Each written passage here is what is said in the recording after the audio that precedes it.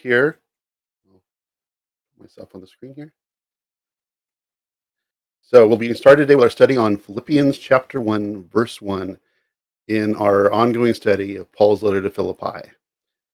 So we'll begin with a word of prayer and we'll get started.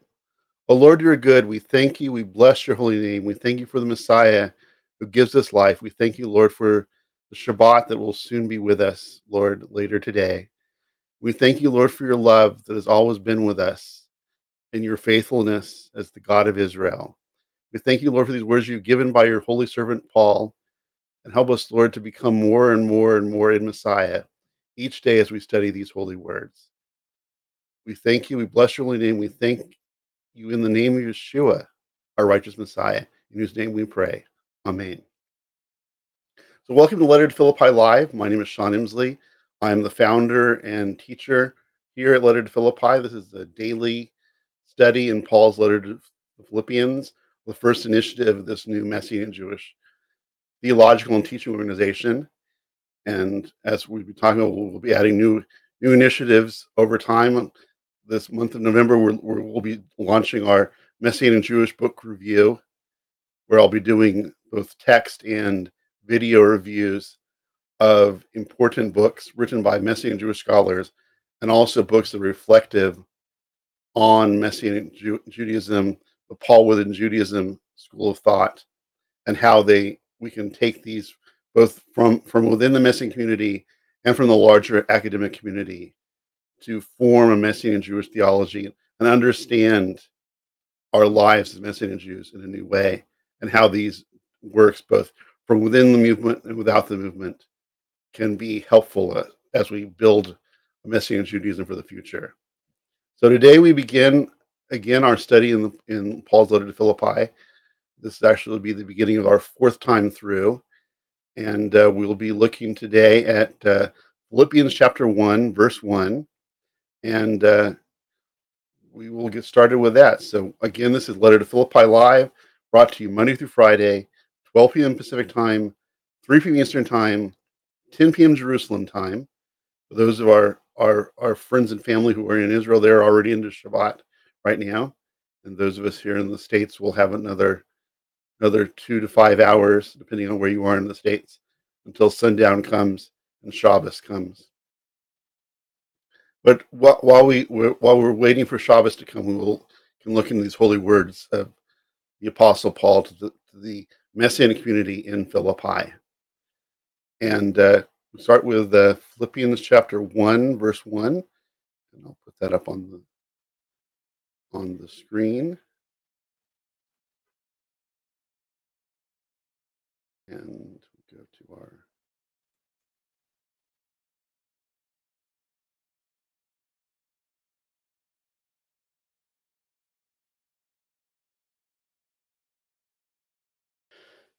And Philippians chapter 1, verse 1 begins, "From Shaul and Timothy, slaves of the Messiah Yeshua, to all God's people united with the Messiah Yeshua and living in Philippi, along with the congregation and leaders and Shamashim."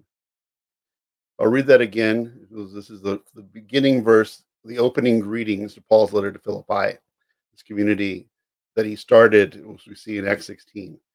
We read, "From Shaul and Timothy, slaves of the Messiah Yeshua, to the God's people united with the Messiah Yeshua and living in Philippi, along with the congregation leaders and Shamashim."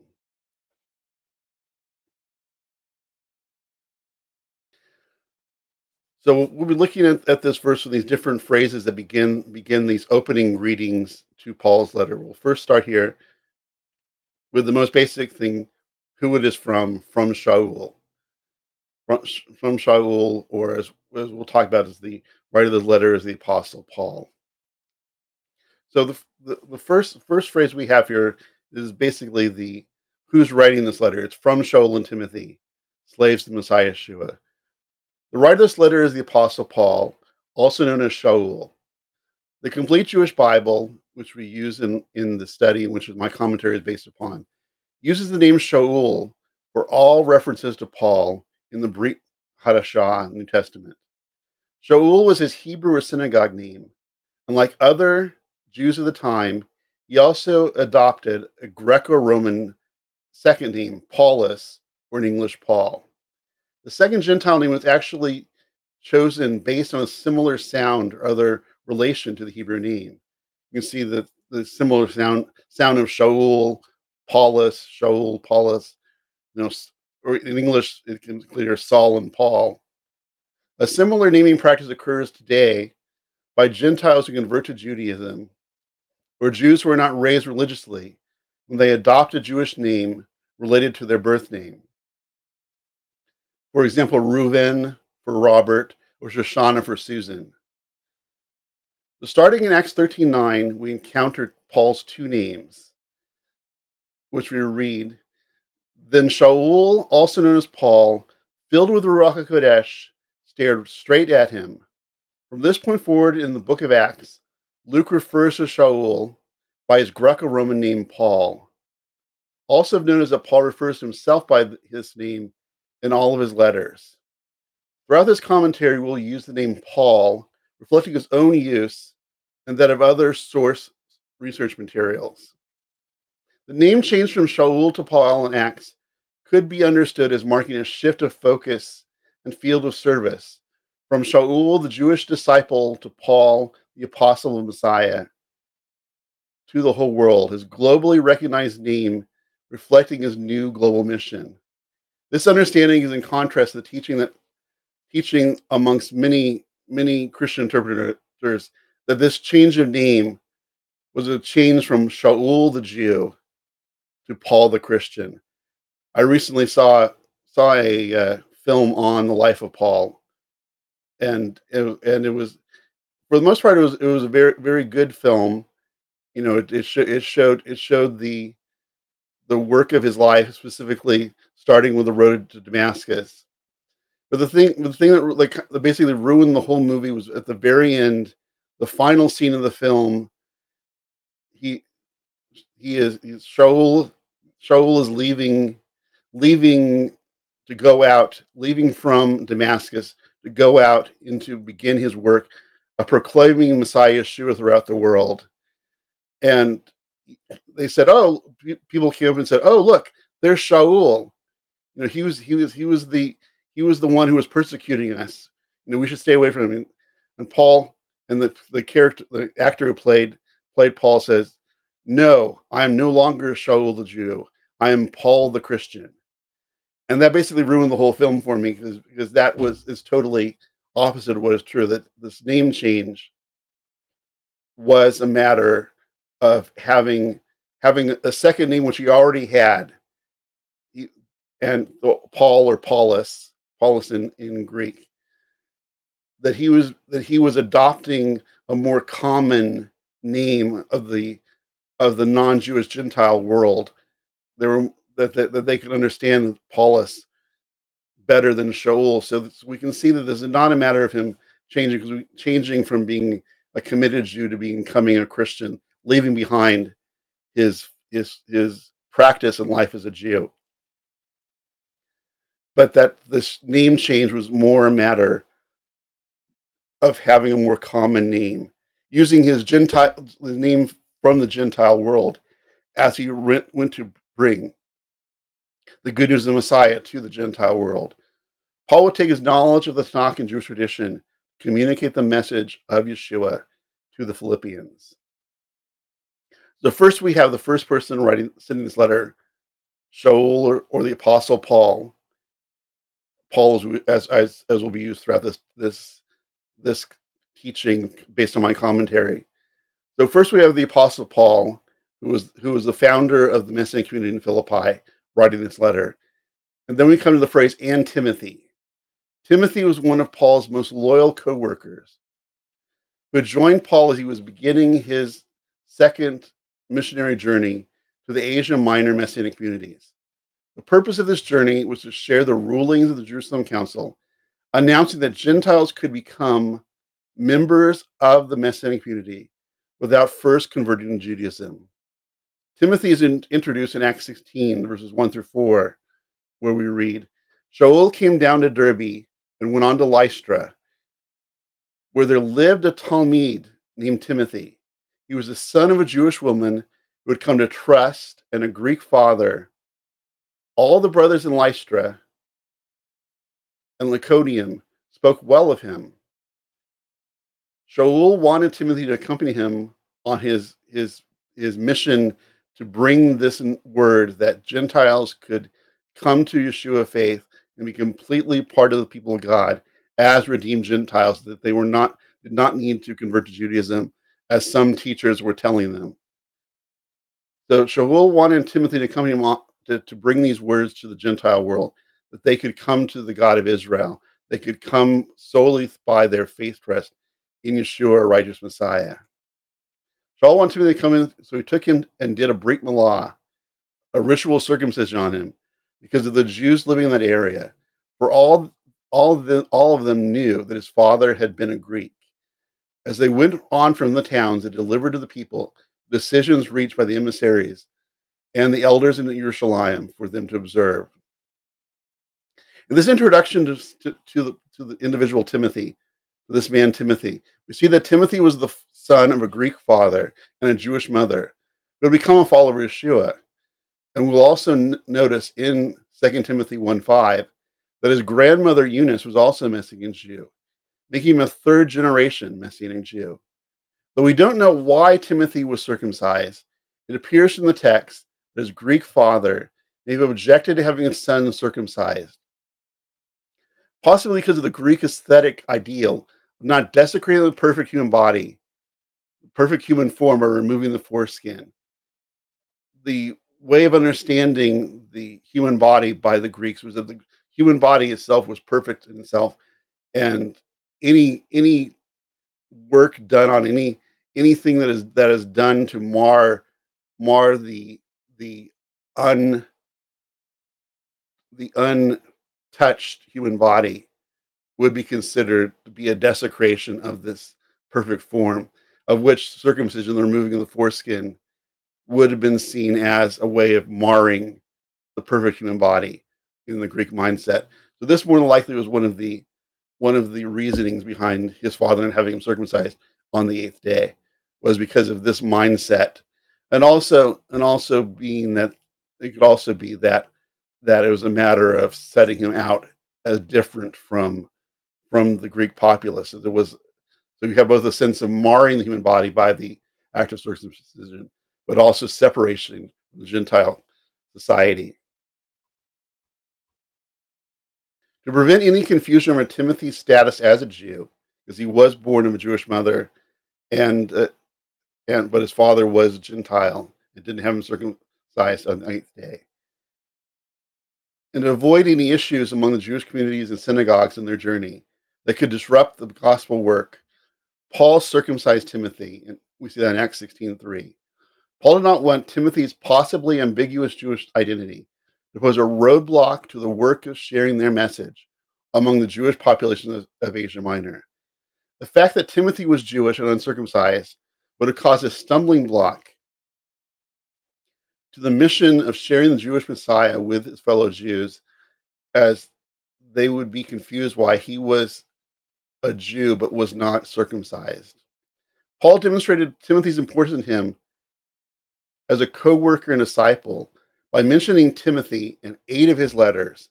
And Timothy himself also received 2 of Paul's letters, 1st and 2nd Timothy, which were written specifically to him. So he's mentioned in 8 of the letters of Paul, and 2 letters are specifically sent to him, 1st and 2nd Timothy. Paul may have included Timothy in this greeting portion to indicate that Timothy functioned as his secretary, who physically wrote the letter as Paul dictated him. Paul also endorsed Timothy's authority as leader by including him in the opening greetings. So we can see that this letter is coming from Paul and also from Timothy. We can see that Timothy, as a co-worker of Paul, could have been the one who actually wrote down these words as Paul dictated to him. And Paul also is mentioning Timothy here because he was going to continue on the work of Messiah after his death. So he wanted to show that he is passing on authority to Timothy as a leader in the Messianic community, and one who has his backing and his imprimatur and his authority passed on to him. So he's telling people of Philippi that Timothy, in being included in this letter, included written as one of the ones sitting letter, is also coming to them with Paul's authority. The next phrase we come to in the introduction in these opening greetings is slaves of the Messiah Yeshua. Paul refers to himself and Timothy as slaves of the Messiah Yeshua. This self-identification is an essential precursor to one of the essential themes of the book, namely that followers of Yeshua are to model Yeshua's humility and willingness to be slaves. A slave, a humble servant, willing to give their life for the Messianic community. Paul used the Greek word for slave, doulos, to refer to Yeshua later in the Philippians 2:7 in the Messianic hymn, where he speaks about the humble coming into our world of Messiah Yeshua, his willingness to suffer and die on the Roman cross, his resurrection, his ascension, and his return to glory, and his one day return to earth to rule and reign, bearing the name that is above all names. So Paul here is referring to him in Timothy in these opening words as slaves of the Messiah Yeshua, and he uses the same Greek word to speak about Yeshua, our righteous Messiah, being a slave to the will of God, to the plan of God for salvation, for both Jew and Gentile. Given the nature of life in the Roman Empire and major cities such as Philippi, the Philippians would be familiar with slaves and what it meant in their society to be a slave. And the use of douloi for slaves to represent himself and Timothy, and later to refer to Yeshua as doulos, the singular version, or as a slave in the Messianic hymn of chapter 2, Paul's making clear to the Philippians what following Yeshua means and what the model for their new life entails. The Theological Dictionary of the New Testament says that the word doulos means that the service offered by the slave is performed out of submission, a dependence on the master. And this truly matches what Paul's life was about and Timothy's life about, that they were totally given or submitted to the lordship and the mastership of Yeshua over them as willing slaves that out of joy accepted their role as a slave to the Messiah Yeshua. For Paul, being a slave of Messiah Yeshua was a wholehearted, joyful act of submission to Yeshua as his Lord. Being a slave of Messiah was to Paul the realization of true freedom. And that's very, very counterintuitive, but it's so powerful to understand that in this Paul is saying that his life was totally submitted to Yeshua, that life to him as a slave of Messiah was the true realization of freedom. Being enslaved to the Messiah means he was no longer enslaved to sin. As we see in Romans 6:22, Paul wrote, "However, now, freed from sin and enslaved to God, you do get the benefit. It consists in being made holy, set apart for God, and its end result is eternal life." Paul's enslavement was no longer to sin and death, but to Yeshua and life, both now and eternally. In his slavery to Yeshua, he was truly free from enslavement to sin. Though it was detrimental to call oneself a slave in the Greek and Roman cultures, Paul here is teaching a lesson to the Philippians on the critical role of being considered a slave to the Messiah, echoing the use of servant as a title of honor for someone chosen for service to the Lord. In the Tanakh, we see many people referred to as a slave or servant of the Messiah. In the Greek Septuagint, the Greek translation of the Hebrew Bible, of the Tanakh, in translating from the Hebrew, they use the word doulos in reference to Moses, Moshe Rabbeinu, Joshua, and David, King David. In the verses that in the Hebrew, the word Eved is used. in the Greek translation, the rabbis who translated used the Greek word doulos, or servant or slave, as we see, as Paul is referring to him and Timothy as slaves of the Messiah, which would be a detrimental thing in that world of the time, to be considered a slave and one who is held in bondage. But the slavery that Paul and Timothy were in was this slavery to the Messiah Yeshua, which gave them life and hope, and not and broke them away from slavery to sin and death.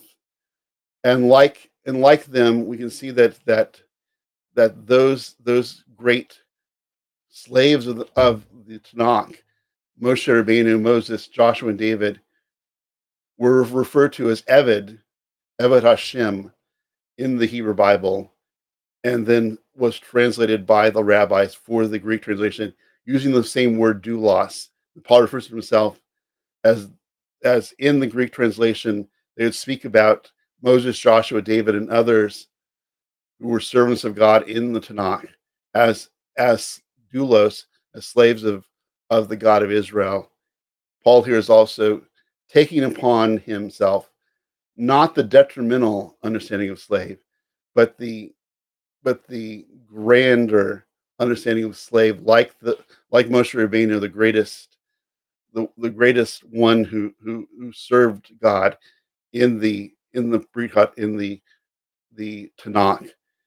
That as he was Eved Hashem, Paul is saying that him and Paul, him and Timothy, are slaves of the Messiah today. Like those of old, they take on their slavery to the God of Israel and to the Messiah of Israel. Paul also makes clear that he's as a slave of Yeshua, the Jewish Messiah. His devotion to Yeshua is central to his self-identification. As in finding and submitting himself to the Jewish Messiah, Yeshua, that Paul sees meaning in his life.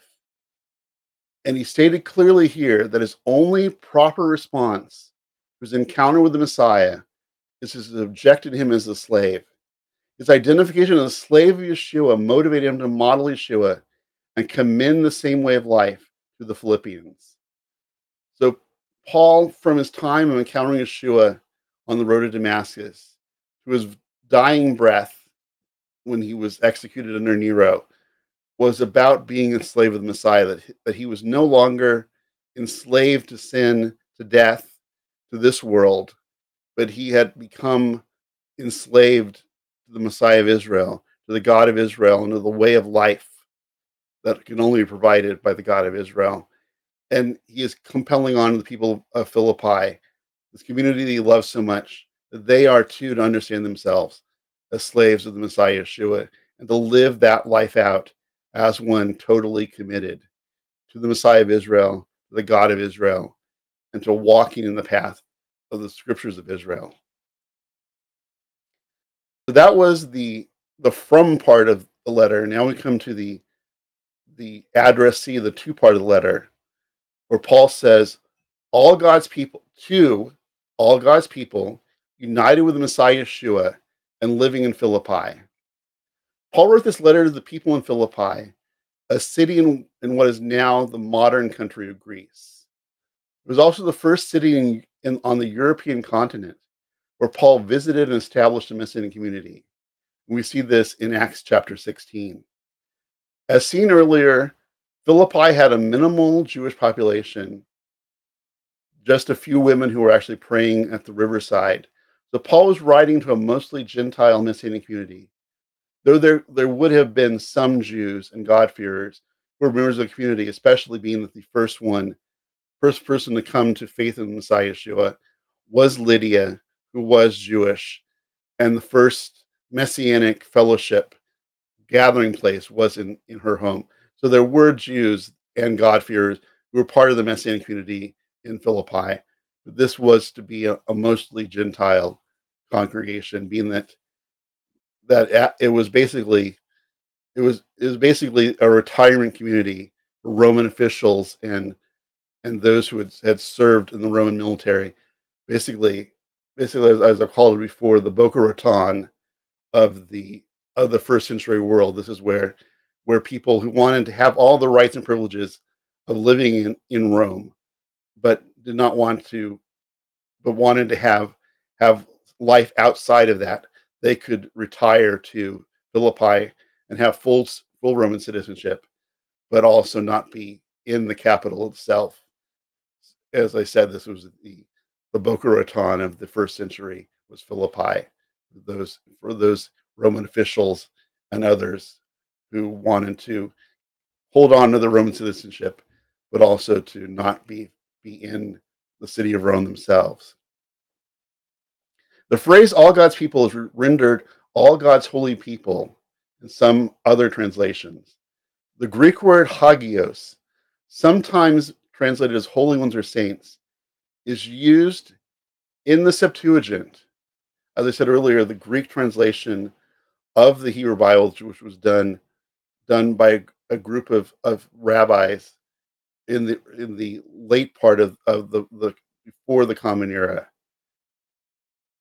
and they use the same word of holy or hagios in Greek to translate the Hebrew word kadosh, which means holy in Greek. Uh, the the scholar Mark Nanos sees in this phrase "all God's holy people" Paul continuing a connection to his Pharisaic Jewish life, holiness for that life, and his desire for the Philippians to be holy. So Nanos here sees that in this use of the phrase, the reference to be holy, the holy people, is that Paul is continuing to understand himself within his Pharisaic background, within his life, as he continues to understand his life practicing Judaism from the Pharisaic point of view, which focused on holiness and life of holiness. He is compelling that on as he has focused his life on holiness, walking in that path. He is compelling on the people of Philippi to understand themselves as holy because of their connection to Yeshua, our righteous Messiah. Nanos also understands that Paul is bringing these Gentiles in Philippi into a life of holiness, walking a new way of life for them within the context of a Jewish understanding and framework with the Yeshua faith, even as they remain Gentiles. So Paul here is calling these now redeemed Gentiles to move into a life of holiness, a life understanding their life as a pursuit of holiness, as seeking to become more and more like the Messiah, of which he is the greatest example of holiness, the one who is the righteous Messiah of Israel. Like next, we come to the phrase "along with the congregational leaders and Shamashim." This is an interesting addition to Paul's introductory words in his letters. This is the one letter of his 13 letters that he wrote where he actually mentions the congregational leaders and the Shamashim, or the elders and deacons of the congregation. So this is a unique piece in the Philippian letter that in his address to those who he's giving the letter. He mentions here in Philippi their leaders, the congregational leaders, the elders, and the Shamashim, the deacons in the community. Paul makes a point to include in his opening words a greeting to both the congregational leaders and Shamashim, deacons. In doing so, Paul is showing that there was an established leadership over the community in Philippi. Paul wanted to alert these leaders on their roles and responsibilities, to learn from Paul as the overseer for all the missing communities, and also teach the people under their spiritual care in Philippi to walk in God's ways. So we see here that in this word, these opening words, in his address to those who he's writing to, he includes the elders and deacons, the congregational leaders, the rabbis, the elders, the deacons in the community, those who were in spiritual leadership of the community. He makes a point to mention them in these opening words, to call them to understand that they have a responsibility to learn these things that Paul is giving them and also to pass them on to their community. So this is interesting. I said this is the only letter that Paul actually addresses the elders and the deacons in his opening words. The role of elders over a synagogue was familiar from Jewish practice. The original 12 Talmudim, the students or disciples of Yeshua, who would have led in the early Messianic community in Jerusalem, served as a continuation of this established practice. They were later joined by Yaakov, James, the brother of Yeshua, who became the leader of the Jerusalem Messianic community. These elders were to be devoted to the spiritual needs of the Messianic community, which we see in Acts 6:2. And to continue this focus, they chose shamashim, or deacons, dedicated to the physical needs of the Messianic community. It's in Acts 6:3-7. Paul in 1 Timothy 3:1-13 and Titus 1:6 give a listing of requirements of those to be elders and shamashim. We can see in Acts 14:23 from Paul's first missionary journey that he established elders in the community that he founded. We read, after appointing elders for them in every congregation, Shaul and Barnabas, with prayer and fasting, committed them to the Lord, whom they had their trust. From this example, we can understand that Paul and Timothy in Philippi, as recorded in Acts 16, would have chosen elders over the Messianic community, which they began on their first trip to Philippi on Paul's second missionary journey. In referring to the congregational leaders in the greeting, Paul could be making them aware of his message to the community, especially in Paul's reference to false teachers and false teachings as described in Acts 3:1-11. As spiritual leaders in the community, they were to stand for the truth of the gospel and against false teaching, like shepherds over a flock. Leaders would also be called upon by Paul later in the book to deal with disunity among leaders, Philippians 4:2-3, which could fracture the whole community. Also, given that one of Paul's motivations for writing the letter was to thank the Philippians for their gifts to him, Paul here would be greeting the leaders of the community who were responsible for collecting and distributing the contributions of the Philippians to Paul. The Paul here, in addressing the congregational leaders and the shamashim, is one, making them aware of their role, and he's calling them out for them to understand what he is teaching this letter, what he's calling them to do. That it is their responsibility to take what he says in this letter and to model it in their own lives, and also to pass it on to those within the community and to be an example of this. And also, as we said, we'll see later in the book that there's issue of false teachers coming that we'll see in chapter 3, and an issue of disunity between two leaders in the congregation we'll see in chapter 4. So in this introductory word, Paul is calling the leaders of the congregation to be listening, because he was going to tell them about the importance of them dealing with false teaching in the congregation and dealing with this disunity between leaders in the congregation. So in addressing them in the opening words, he's making them aware that he has specific things that he wants them to hear and to take care of for the sake of the betterment and for the continuing life of the Messianic community. Though a fully formed congregational leadership structure in the early Messianic communities is understood to be a later development, it appears from this greeting that, at least in Philippi, a congregational structure, including congregational leaders and shamashim, existed. Although this structure in Philippi was not a common structure among the congregations of Yeshua until the 2nd century of the Common Era, as we see in E.P. Sanders' work. Some commentators have suggested that this structure could have developed earlier in Philippi based on their cultural desire for official leadership structure from possibly a strong Roman influence.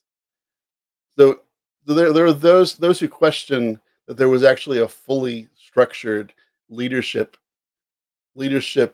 group among the congregation in Philippi.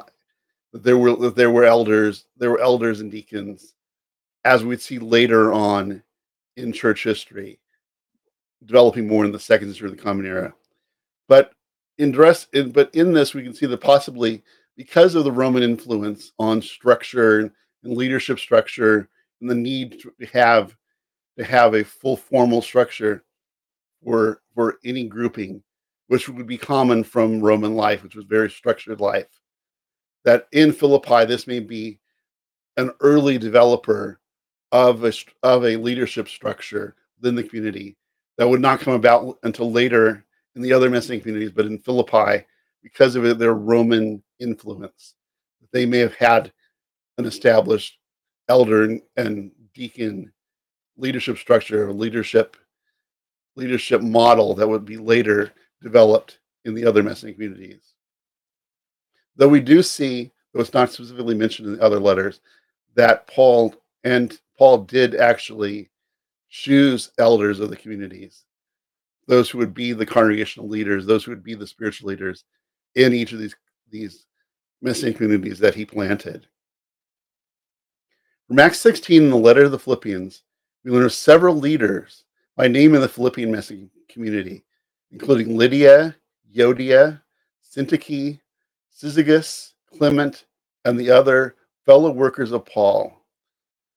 So we do see, as I said, in Acts 16 and in the letter to Philippi, that there were named leaders in the community. So Paul was wanting to make sure that these people who have been set up into spiritual leadership in the community understand that these words are for them to take to hold in their life, but and also to teach others. And as I said, that specifically with the issues that Paul will be dealing with false teachers in chapter 3 and division among leadership in chapter 4, that these issues he wanted to highlight to the leadership community by specifically addressing them in the opening words of this letter, so they know that there will be words for them specifically to deal with the issue of false teaching which threatens the community by having a false gospel message, a false message about Yeshua, and the disagreement between the leaders Yodi and Syntyche, which could divide the community, even split the community up, as people take sides with I'm for Syntyche or I'm for Yodia. So Paul here, in mentioning the elders and deacons in the community, we're calling them to understand that these words are for them to on Paul's behalf, to impress on the people of Philippi. So that would actually conclude chapter 1, verse 1. We'll go back to it and read it one last time, and then we will conclude our time for today. From Shaul and Timothy, slaves of the Messiah Yeshua, to all God's people united with the Messiah Yeshua and living in Philippi, along with the congregational leaders and Shamashim. So this concludes the first verse of the first chapter of Paul's letter to Philippi. And starting up next week, we will go into chapter 1, verse 2, in our continuing study of Paul's letter to Philippi, here on Letter to Philippi Live, which comes to you Monday through Friday at 12 p.m. Pacific Time, 3 p.m. Eastern Time, and 10 p.m. Jerusalem Time. And this is an initiative of lettertophilippi.org. You can go to our website, lettertophilippi.org. You can watch previous classes we've had. You can ask any questions. You can leave a prayer request. I'm going to be praying for you. Every request that comes in, I will pray for. You can purchase a copy of our Messianic commentary on Philippians on our resources page. You can make a much needed contribution to our work on our giving page, either a one-time contribution or an ongoing contribution to keep the work of Letter to Philippi going. You can read about our mission statement, our statement of beliefs. And as I said, if you have any questions, feel free to fill out our contact form. We want to be available for you and to bring these words to you and to bring new initiatives as time goes by. So we appreciate all those who watch this, and appreciate those who support the work of both in your prayers and also for your financial giving. And that will conclude our time today as we're beginning anew the study through Paul's letter to Philippi with chapter 1, verse 1.